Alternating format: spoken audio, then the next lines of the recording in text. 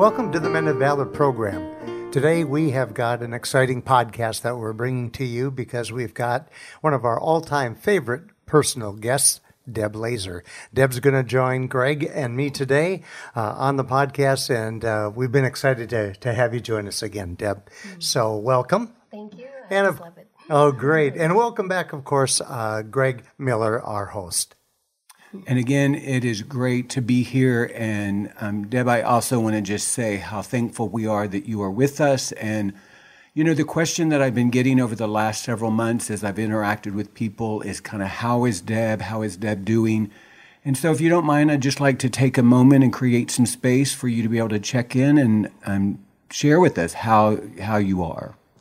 Well, I appreciate us starting with just being authentic because I have a lot of people that ask me that too. And what I know is that it's always a complicated answer.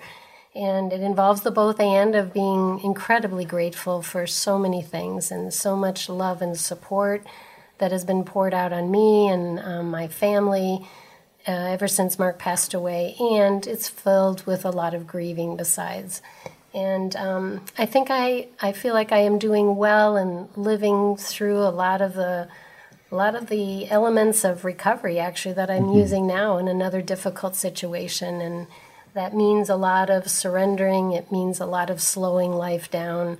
I've obviously taken some months off of work, and I've also taken a lot more time to just live really one day at a time, sometimes just an hour at a time, putting one foot in front of the next, doing the next best thing for myself, really listening to how the Spirit is speaking to me about what's going to give me some peace and healing each day of my life. So I feel pretty grounded, and I have a lot of calm. I know God is in this, and there's a lot of it I don't like, and there's a tremendous amount of aloneness and missing Mark and all that we've done together professionally as well as personally.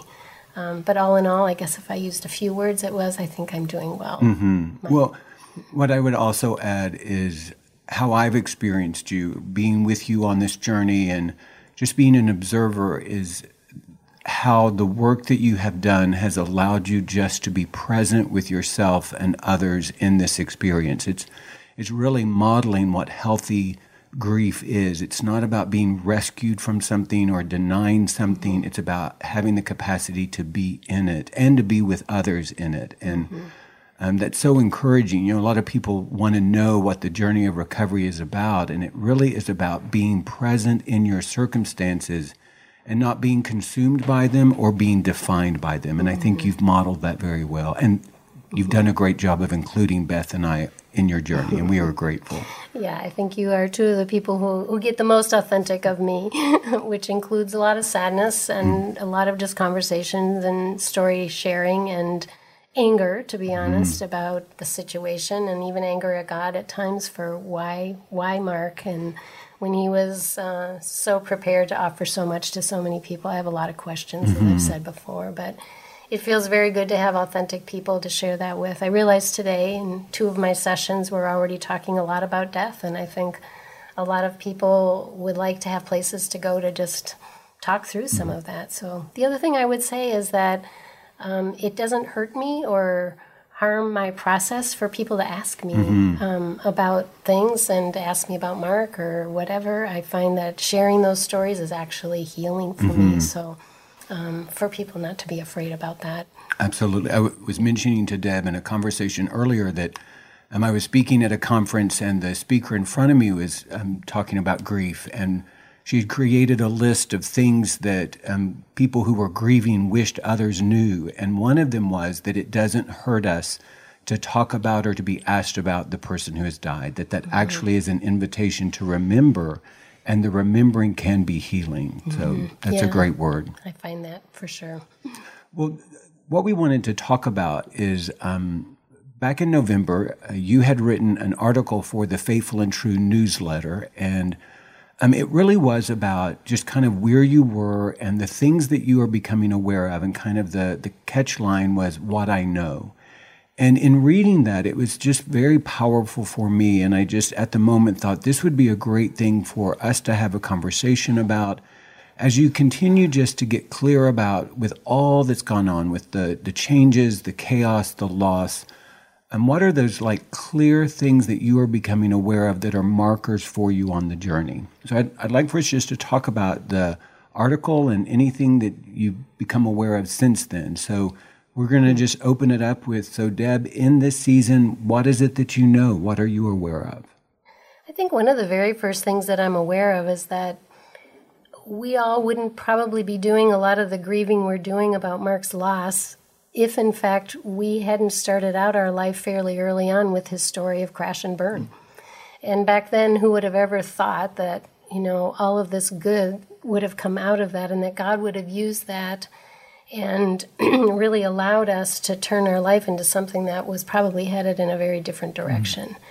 And I know the hundreds and hundreds of people I've heard from and seen since Mark's death probably would not have even begun to be a part of our life had Mark not been willing to be honest about his story and be encouraged to be public about it, to be quite honest, and allow others to be present in that pain with him and to help him learn, and then eventually for him to turn around and use that story to help others heal. And what I know for sure is I'm so grateful that became my life.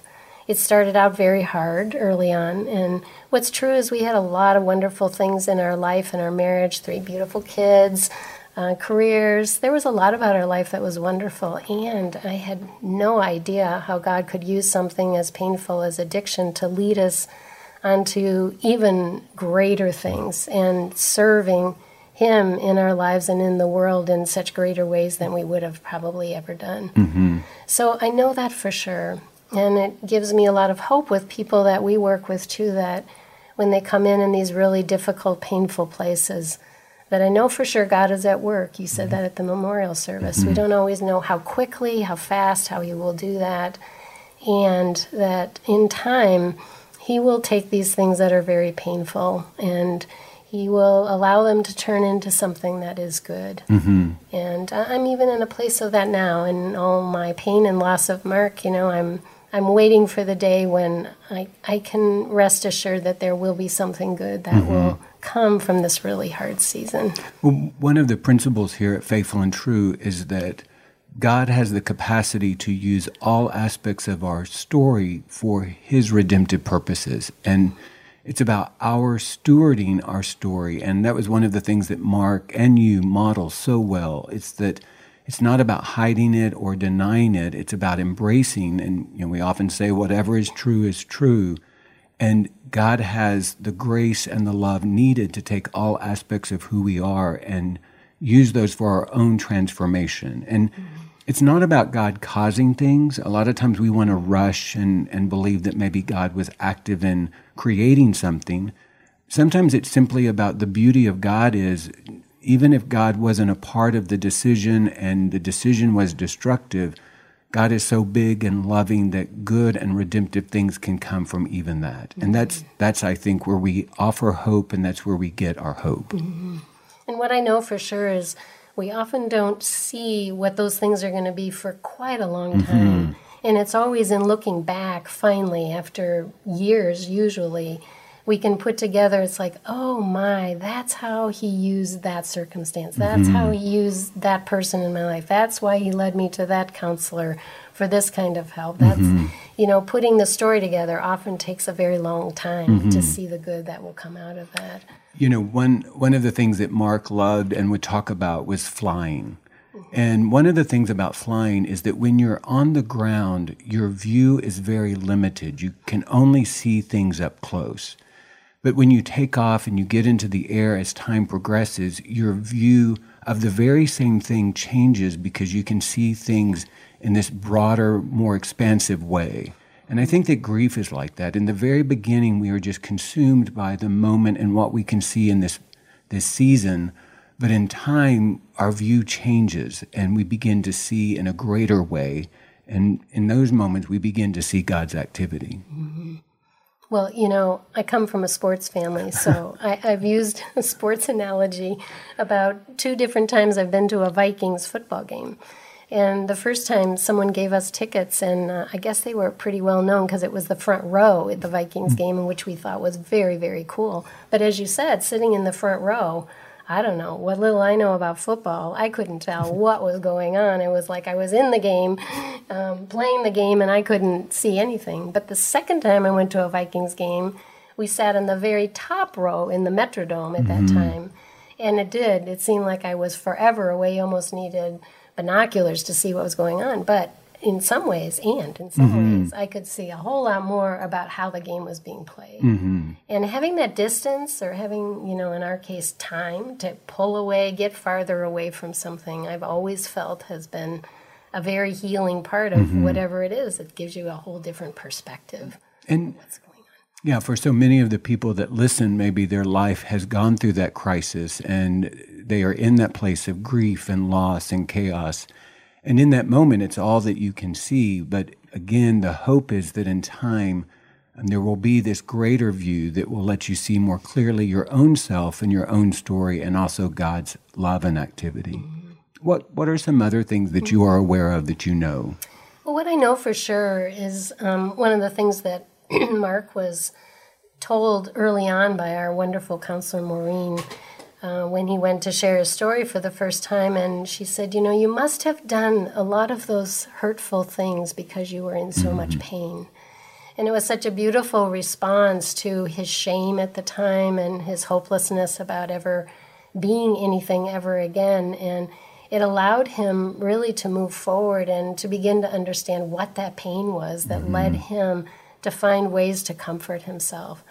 But what really helped us to become partners in the journey is when I was able to also accept the concept that we all are in pain at times. There are none of us that live without trouble and pain.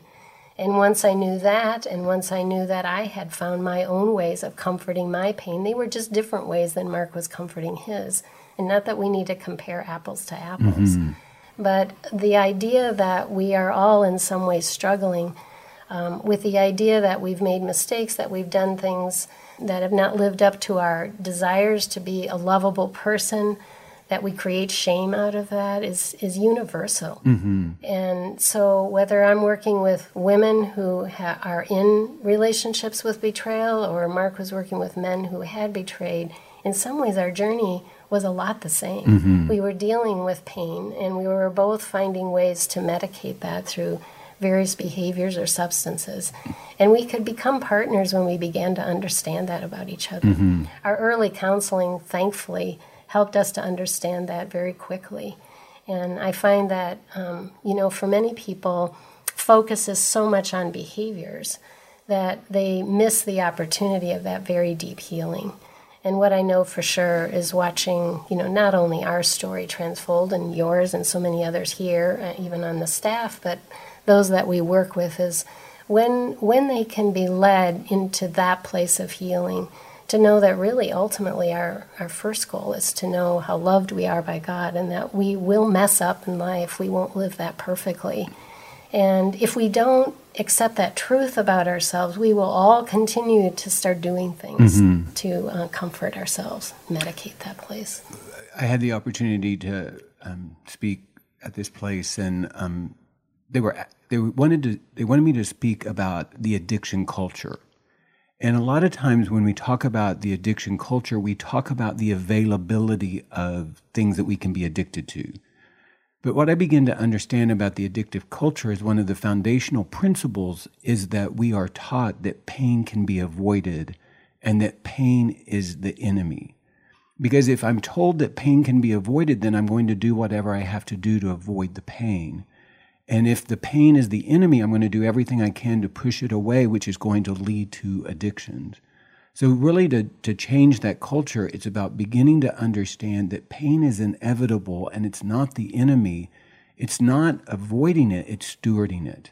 And I think that's very much what you're speaking to as far as one of the principles here at Faithful and True is understanding the role that pain has had in our life, and it's not minimizing it or catastrophizing it. It's just understanding it and not being defined by it. Yeah, exactly. And that, maybe that's why we have scriptures like, rejoice in your trials and be grateful for your adversities, because God will use those to grow our character. And I do find that much as we hate being in hard places and suffering and being in pain, that I know the truth for myself is that's when I have really looked at character, changed character, looked for different ways of being in relationship with the Lord. That where is my dependency? Who am I really trusting? Am I trying to do this all on my own? Or, do I really have the power of the Lord in my life to lead me in some ways that I can't for myself? And those things come out of places of pain.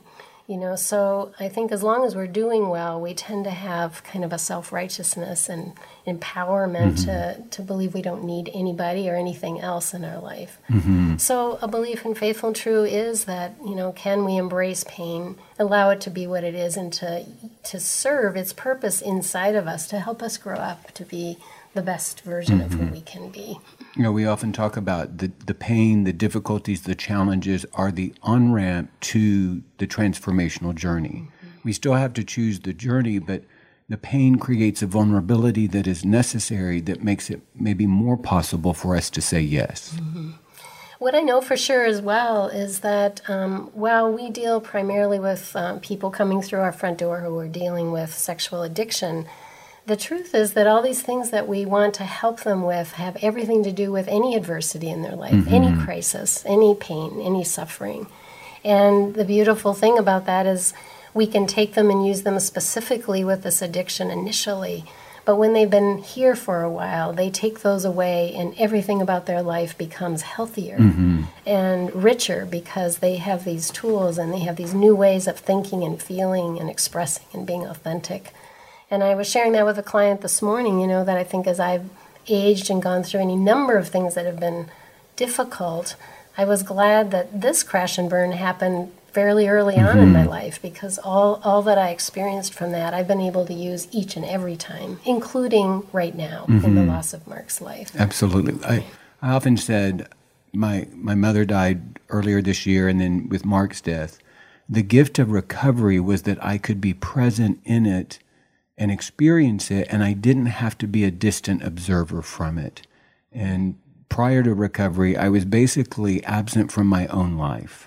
But the gift of being present in that and being present with others, I think that is where we experience hope and the power of community and not being alone in that. Right.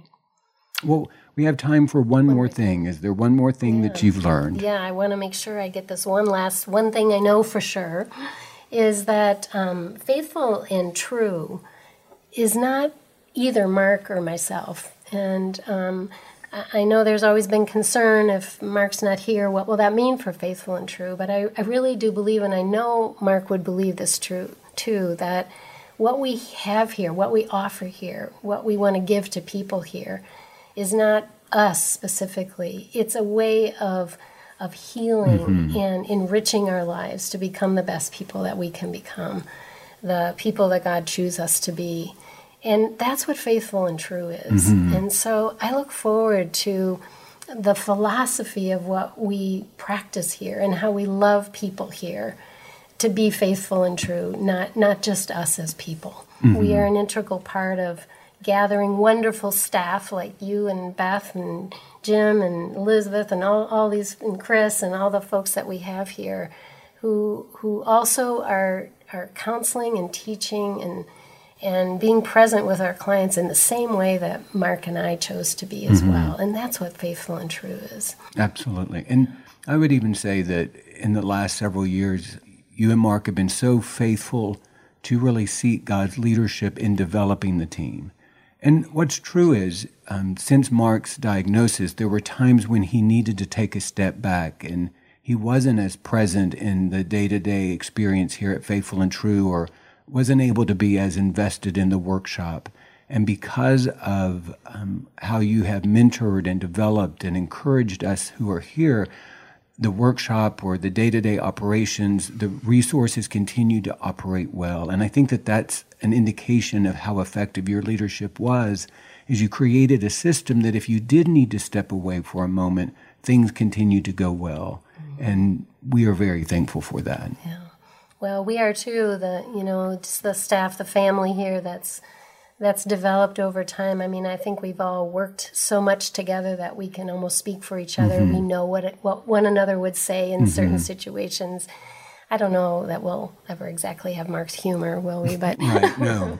but we certainly know it, and we just trust in how we all love to love people here, and that's a wonderful thing about Faithful and True. I love that part about continuing that as we move forward. And that's the beauty of uniqueness. Is Mark's absence will always be felt because he had a unique contribution, and we continue on as a community with his presence and his essence through how he built into us and mentored us and how we experienced him, and that's kind of the hope of family. For sure. Well, thanks for letting me speak well, about thank these you for things. being with the, us. the thank you comes from us to you, Deb. Our listeners always respond so positively when you're on the podcast with us. Hearing you and Greg talk, I'm reminded that Faithful and True is a hope distribution center. People come here just desperately in need of hope. And that seems to be something that gets distributed in large, doses here. Speaking of Mark's love of humor and love of sports, since his passing, I have thought of him so many times, either watching The Voice or watching a sports event, because he would come in the door, and that's the first thing that he and I would talk about, either what Virginia Tech had done this weekend, or the Vikings, or any of our local teams, and who do you think's going to make the Final Four in the, on The Voice, and that was always an awful lot of fun. So I think to myself now, I wonder in heaven, I wonder what Mark's view, of all the nonsensical things that we call life down here on earth, but I keep hoping that he can still be seeing some of that, because I know he'd have his opinions on it anyway. Well, Deb, thanks so much for joining us today on the podcast, and once again, as we have kind of picked up the torch in hopes of moving forward with Greg sitting in the lead chair there and doing a wonderful job. Greg is a gifted teacher, and I hear that many, many times from the men that come to the workshop and anyone that is counseled with Greg. He's greatly appreciated here.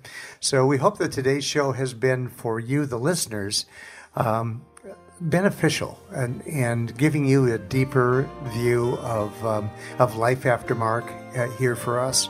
And we hope that this coming week is going to be a week for you that's filled with many blessings and great vision.